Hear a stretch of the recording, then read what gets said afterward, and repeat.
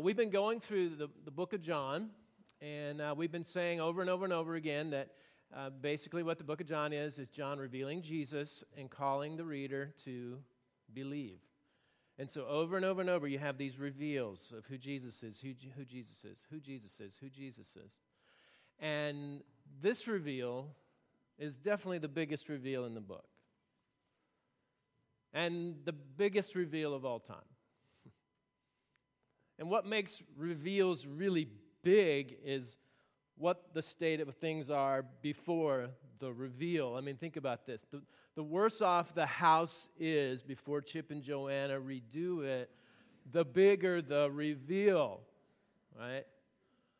The sicker and the more that the person is struggling on Big Fat Loser, the bigger the reveal when they're healthy and strong. The more wrinkly the skin, right? The bigger the reveal after the skincare product has been used for 30 days, right? It makes the reveal that much bigger, and the before and after of this story, well, it makes this a really big reveal. And so in this text, in John 20, we see some of the before and we see the after. We're going to celebrate Easter 4 Sundays this year. How's that sound? We're going to go through these resurrection accounts in the book of John. We're going to slow things down a bit, and we're going to look at these for the next 4 weeks as we move forward in the book of John. So John 20, I hope you'll look with me in your Bibles there. We got Bibles underneath the chairs, maybe on your phone, maybe you brought your Bible. We want to look at John 20.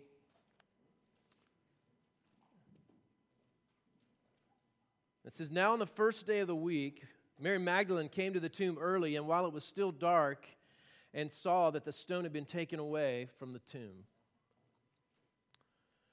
Now, other gospel writers mention other women being along with Mary Magdalene at the tomb. The very fact that they're mentioning that there were women at the tomb and that these were the first people to actually witness the resurrection is pretty stunning. That in that culture, a woman was considered kind of a second-class citizen. In fact, could not even offer testimony in a court of law. This is a detail that actually authenticates the resurrection accounts, that this is not just something concocted by some writer trying to start a new religion, but actually is chronicling historical events as they are occurring. Again, the other gospel writers mention a group of women at the tomb, but all of them mention Mary Magdalene. And here, John, the gospel writer, only mentions Mary Magdalene. What you need to understand about the gospel writers is that they are reporting historical fact, but they're reporting it in a way that points to theological truth. And so John really focuses in on Mary Magdalene, this single solitary person that he wants to reveal as the first eyewitness of the resurrection. So who is Mary Magdalene? Well, we know from Luke 8, I'll just read it to you. "Soon afterward, he went through cities and villages, proclaiming and bringing the good news of the kingdom of God. And the 12 were with him, and also some women who'd been healed of evil spirits and infirmities. Mary, called Magdalene, from whom 7 demons had gone out." She was part of this group of women, of followers of Jesus that were traveling with him. The rest of that text actually says that they were helping to support the ministry with money. And what we find out in this little soundbite there is that she had 7 demons. And that Jesus had freed her from those 7 demons. Now, the handful of people that I've worked with that have been oppressed by the demonic, that is a hell on earth. Usually, the scenario plays out like this. The person comes in contact with the demonic, doesn't know that the demonic is going to be hurtful in their lives, sees them more as a spirit guide, welcomes them into their life, and they sort of get wisdom and help and affirmation, and the spirit guide kind of puffs them up in thinking about themselves more highly than they ought, and then at some point in the relationship, it turns, and the so-called spirit guide begins to try to encourage the person to be destructive, eventually telling them to kill themselves. I've talked to multiple people that have experienced this kind of demonic oppression. And here she had been freed from that by Jesus. And when she had experienced that freeing from that, she decided to follow Jesus. She was free to follow at that point and was one of his most committed, devoted followers. So here she was, freed from demonic oppression, following him with all her heart, and then he dies. And she sees it. We know that from Matthew 27, verse 50 says, Jesus cried out again with a loud voice and yielded up his spirit. And then a few verses later, it describes that there were also many women there looking on from a distance who had followed Jesus from Galilee, ministering to him, among whom were Mary Magdalene. She saw him die. Then she saw him buried. Also, Matthew 27, Joseph took the body, wrapped it in a linen shroud, laid it in his own new tomb, which he had cut out in rock, and he rolled a great stone to the entrance of the tomb and went away. Mary Magdalene and the other Mary were there, sitting opposite the tomb. Not only had she seen him crucified, but she had seen him buried. Saturday rolls around, and she observes the Sabbath. She stays put at home. I'm sure she was grieving. And Sunday, before the sun even comes up, she can't wait to get back to the tomb. Again, we know from other Gospels that she's with a group of women. They're going there to finish the embalming because they were rushing to get this done before the Passover began. They hadn't quite done the job 100%, and so they wanted to go back and they wanted to finish the job. She gets there, and the stone is rolled away. Good news, right? Resurrection. Cue the Easter music. Not exactly. She runs. Verse 2 of John 20, she ran. She went to Simon Peter and the other disciple, the one whom Jesus loved, and she said to them, "They've taken the Lord out of the tomb, and we do not know where they've laid him." She's panicking. I doubt many first century women were doing much running. A lot of walking, but not a lot of running. She's panicking that her Lord has been stolen from the tomb. And so she runs to Simon Peter and the, quote, other disciple. She assumes that the body is stolen, as do the disciples. No one's thinking resurrection, right? Even though Jesus told them that he was going to rise. Now, he told them some in metaphorical language and some in more direct language. Like metaphorical language, we see in John 12, Jesus answered them, "The hour has come for the Son of Man to be glorified. Truly, truly, I say to you, unless a grain of wheat falls into the earth and dies, it remains alone. But if it dies, it bears much fruit." This image of a seed that goes down in the ground, buried, dead. Oh, it's not dead. It comes up, and there's a plant. And then sometimes in more direct language, like Luke 9, he strictly charges and commands them to tell this to no one, saying, "The Son of Man must suffer many things, be rejected by the elders and chief priests and scribes, and be killed, and on the third day be raised." But they don't understand it. The disciples, Mary Magdalene, they don't understand it. So she runs, she gets Peter and the other disciple. They run to the tomb. Everyone's panicking. And we read in verse 3 of John 20, Peter went out with the other disciple, and they were going toward the tomb. Both of them were running together, but the other disciple outran Peter and reached the tomb first. And stooping to look in, he saw the linen cloths lying there, but he did not go in. Then Simon Peter came following him and went into the tomb, and he saw the linen cloths lying there, and the face cloth, which had been on Jesus' head, not lying with the linen cloth, but folded up in a place by itself. We're getting a lot of eyewitness details to this moment. One is that the, quote, other disciple is a faster runner than Peter. Now, spoiler alert, the other disciple is John, the gospel writer. And it's interesting that he would put his track and field prowess in the text. I think it's awesome. But it shows us that he was there. He was there. He experienced this moment. He experienced the running and being out of breath and thinking, I'm way faster than Peter. He was there. He gives us other eyewitness details. And he, throughout this gospel, has shown us that he has had eyewitness access to Jesus. I mean, he says this in John 1, in the very opening chapter, the Word, talking about Jesus, became flesh. He dwelt among us. We have seen His glory, the glory of the one and only Son from the Father, full of grace and truth. In the book 1 John that he also writes, he says this is an introduction, that which was from the beginning, which we've heard, which we have seen with our eyes, which we have looked upon and have touched with our hands concerning the word of life. The life was made manifest. We've seen it, we've testified to it, and proclaimed to you eternal life, which was with the Father and was made manifest to us. That which we have seen and heard, we proclaim also to you, so that you too may have fellowship with us.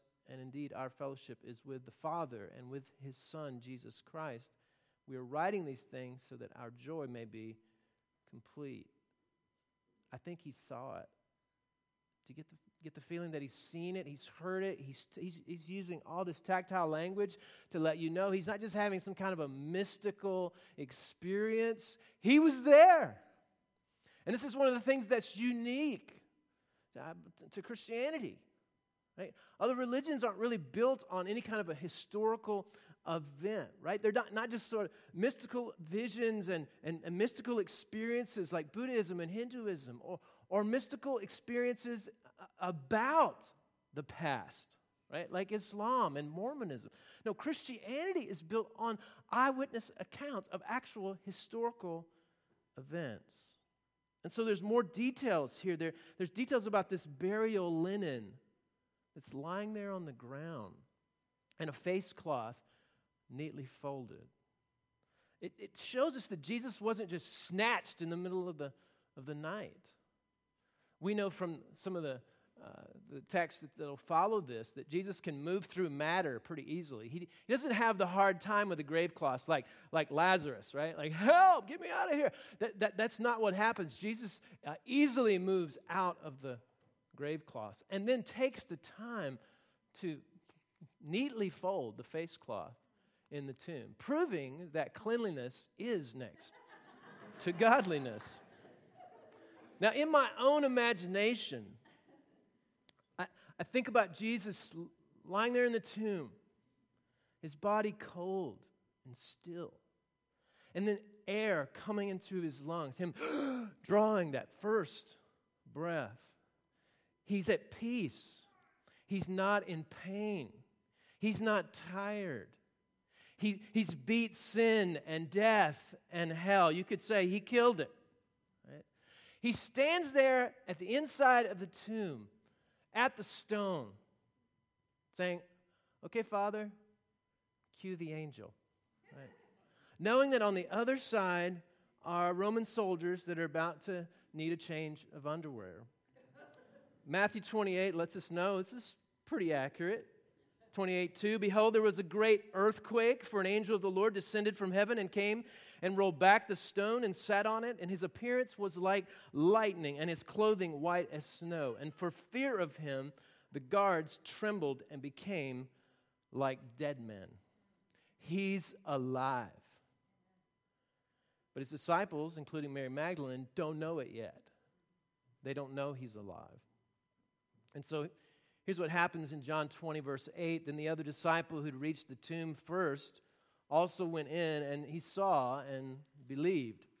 For as yet they did not understand the scripture, that he must rise from the dead. And then the disciples went back to their homes. They still don't get it. The tomb is empty. This massive stone that was sealed and guarded has been rolled away, and there's no guard left. The burial linens are there in the tomb. The face cloth is neatly folded. It says they believed, but I don't think they believed he was resurrected. I think they just believed he wasn't there in the tomb, and that indeed Mary Magdalene was telling the truth. John gives some explanation as to why they don't believe. He says, for they did not understand the scriptures. Don't you find that odd?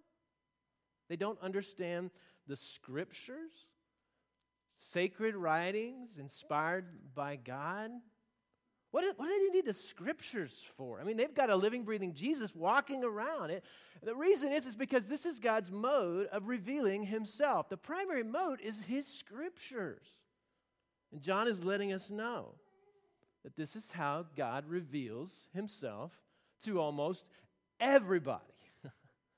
The scriptures, even the disciples. Even the disciples. Listen to the Apostle Paul talk about the resurrection in 1 Corinthians 15. He says, I delivered to you as of first importance what I also received, that Christ died for our sins in accordance with the scriptures, that he was buried, that he was raised on the third day in accordance with the scriptures, that he appeared to Cephas and then to the 12. And then he appeared to more than 500 brothers at one time, most of whom are still alive, though some have fallen asleep. And then he appeared to James and then to all the apostles. He's acknowledging that they're seeing Jesus, right? That multiple people were able to attest to the resurrection, but he's weaving in there that all of this is according to the scriptures. This is how he's revealing himself to you this morning, through the scriptures. This is his primary means for how he reveals himself. So the disciples have gone in, they've taken a look, they don't see Jesus, they're scratching their head, they don't think about resurrection, they don't know what to think. They leave, they walk out, they go back home, except Mary Magdalene is still there. And here's what she's doing, verse 11. Mary stood weeping outside the tomb, and as she wept, she stooped to look into the tomb. Mary's moved from panic to abject sorrow. She's weeping, and as she wept, it seems that John wants us to see that she's weeping, and she's not just sniffling with a little tear down the side of her face. She's convulsing with grief.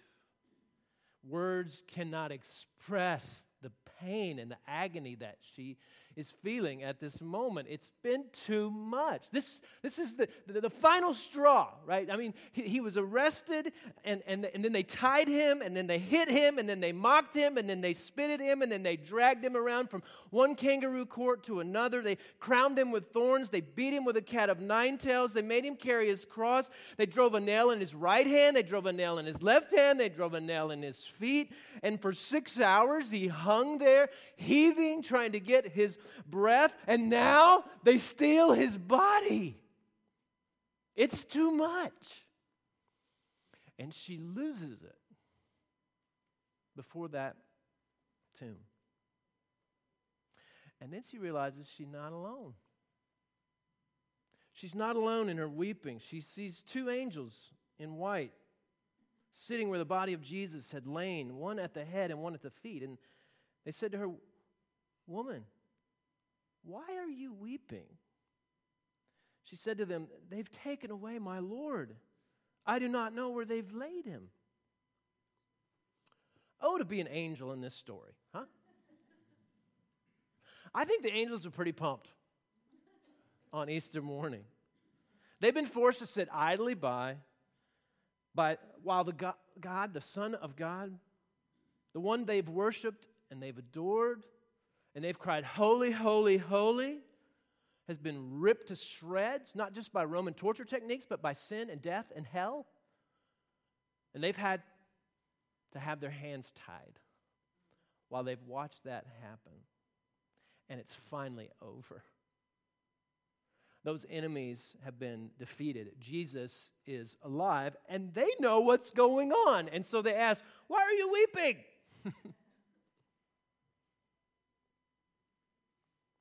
Now, you think about Mary. She's like, "What do you mean, why am I weeping? This is the worst moment of my life."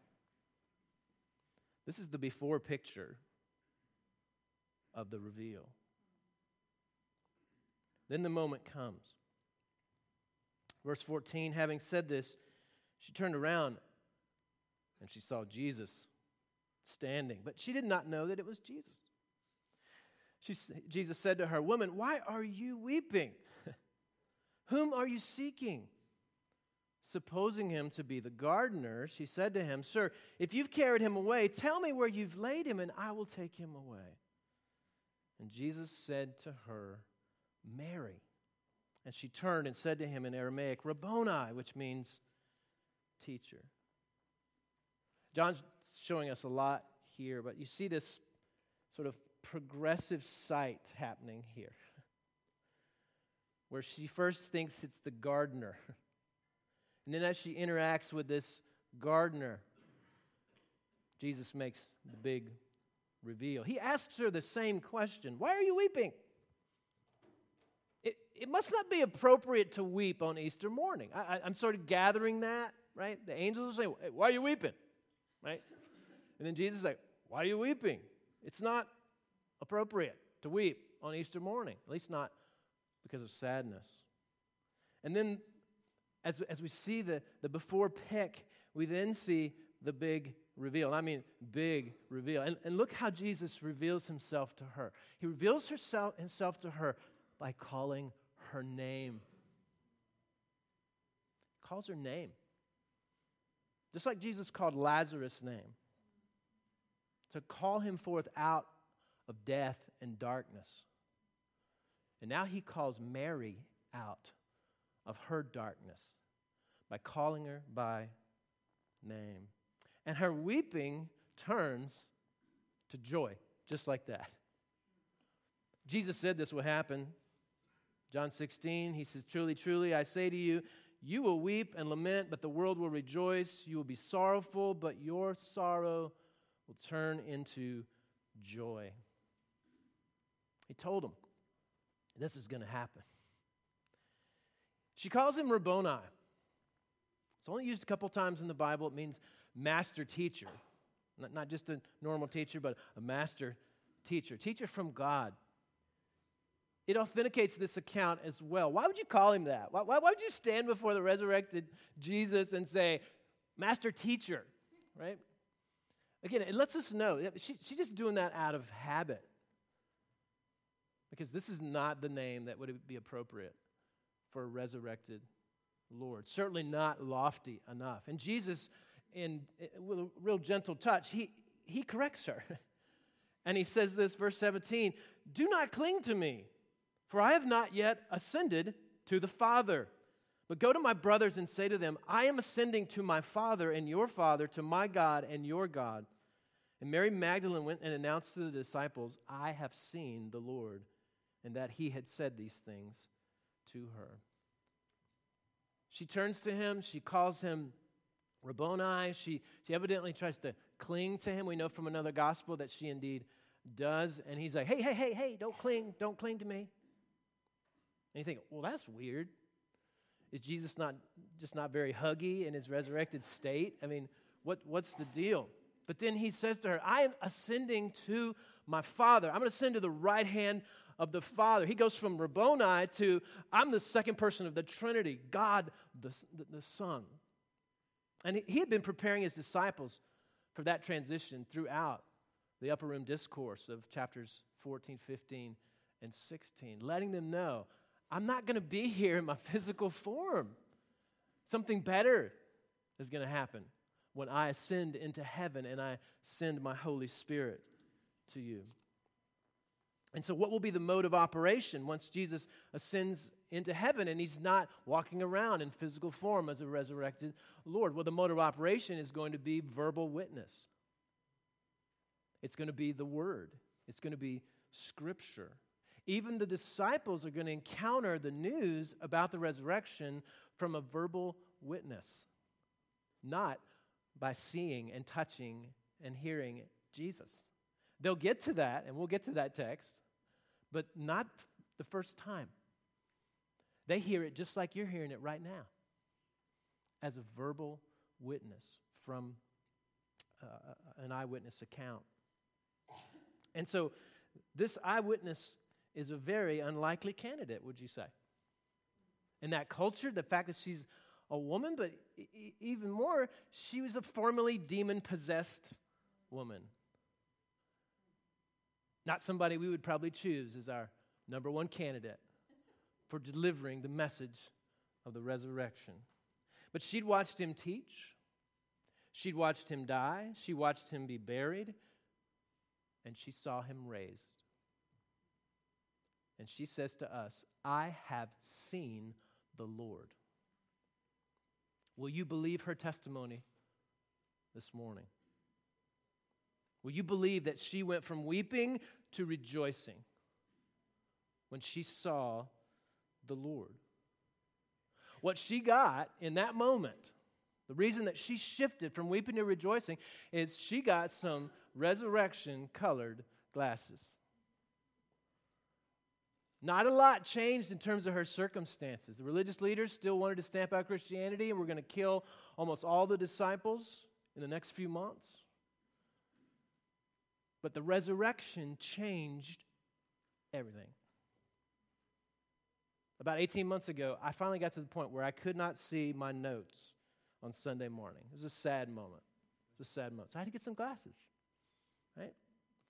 And when I don't have these glasses, and this happened a few times when I'll get up here and I'll start trying to preach, and I go, whoa, I can't see my notes, and I have to get my glasses, right? And so what you have for Mary is that when she doesn't have the resurrection-colored glasses on, things are really blurry. In fact, she's looking at Jesus, she's going, you gardener? Right? But then once she gets those glasses on, everything changes.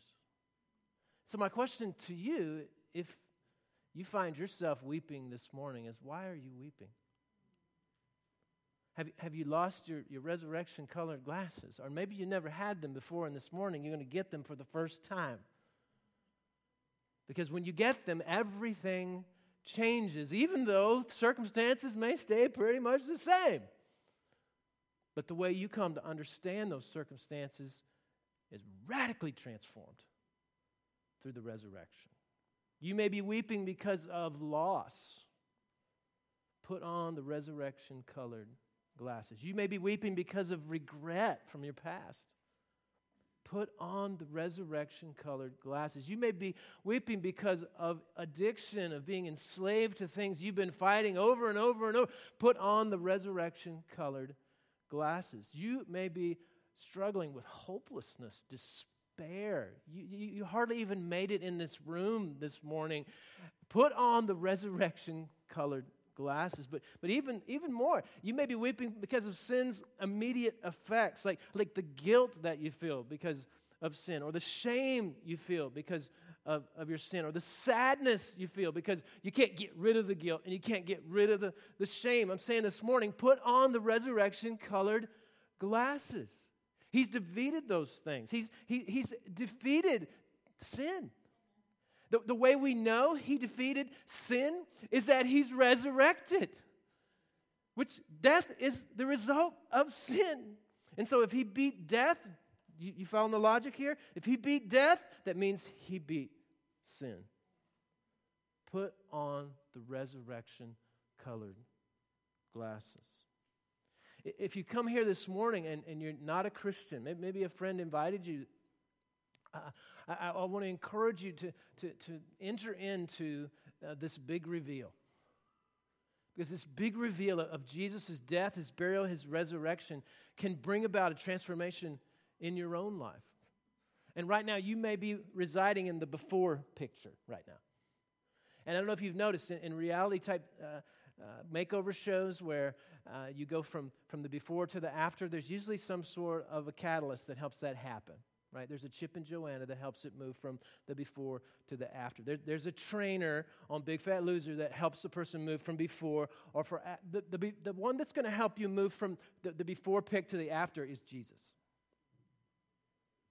The one who's died, the one who was buried, the one who's resurrected. And so receiving him by faith this morning is how you get to the after picture, both in this life and the life to come. And he's calling you by name. Do you notice that? He calls Mary by name. He's not just kind of giving a blanket invitation here. I mean, I am, because I don't know all your hearts. I don't know all your lives, but Jesus does. And so as you're hearing this preached, as you're singing these songs, and you hear his call to place faith in him this morning, put your faith in him. He's calling you by name. He loves you, and he's died in your place. And the proof, again, he's risen. He's risen. Oh, thank you. He is risen. He is risen indeed. Right. As far as those of you that are Christ followers, I find that we oftentimes, we sort of lose our resurrection-colored glasses. And we start doing life like the resurrection didn't happen. And we start wallowing in our regret, our hopelessness, or our guilt, or our shame, and we've forgotten the truth of the resurrection. And so my hope for you this morning is that you put those back on. And even though circumstances around you may be pretty much similar than when you had them off, now they take on a whole different light in light of the resurrection of Jesus Christ. As I've been reading through the book of John and just reflecting on it, some of its themes, I don't know, I started playing around with my guitar. I started writing a little song. It's a real simple song. I'm going to share this song with you. And as a way for us to worship, right? I think this is the response to the resurrected Savior, is to worship him.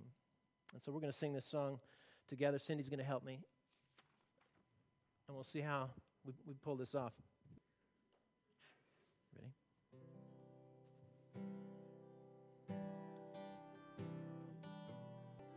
Jesus, Lord of my life, I needed you to enter in my strife. Became flesh, even though you made me. Then you died so that I could be set free. Yeah. Why don't you sing that with me? Jesus, Lord of my life, I needed you to enter in my strife. Became flesh, even though you made me. Then you died so that I could be set free. Yeah.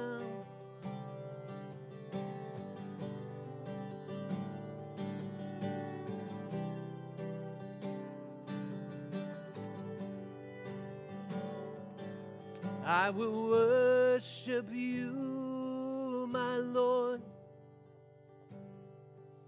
I will worship you, my Christ.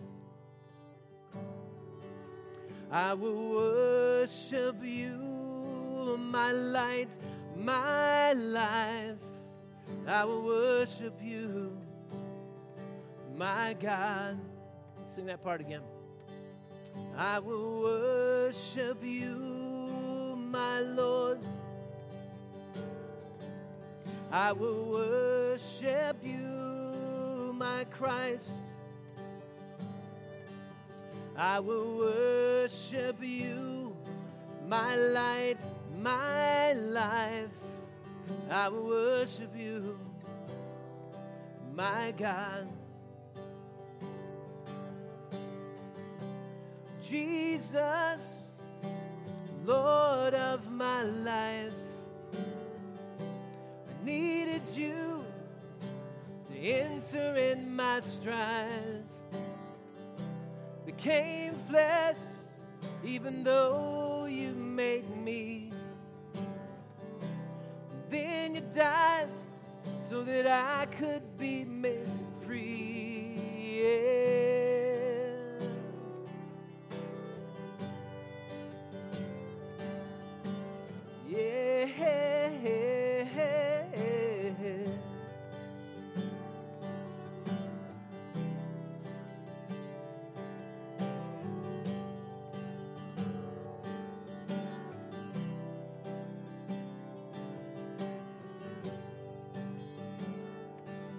We will worship you, our Lord.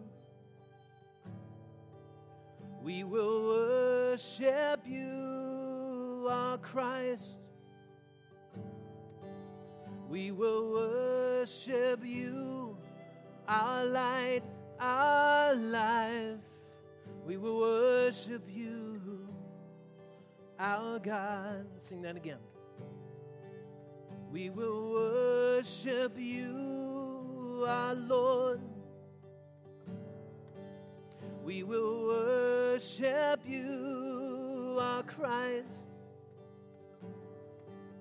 We will worship you, our light, our life.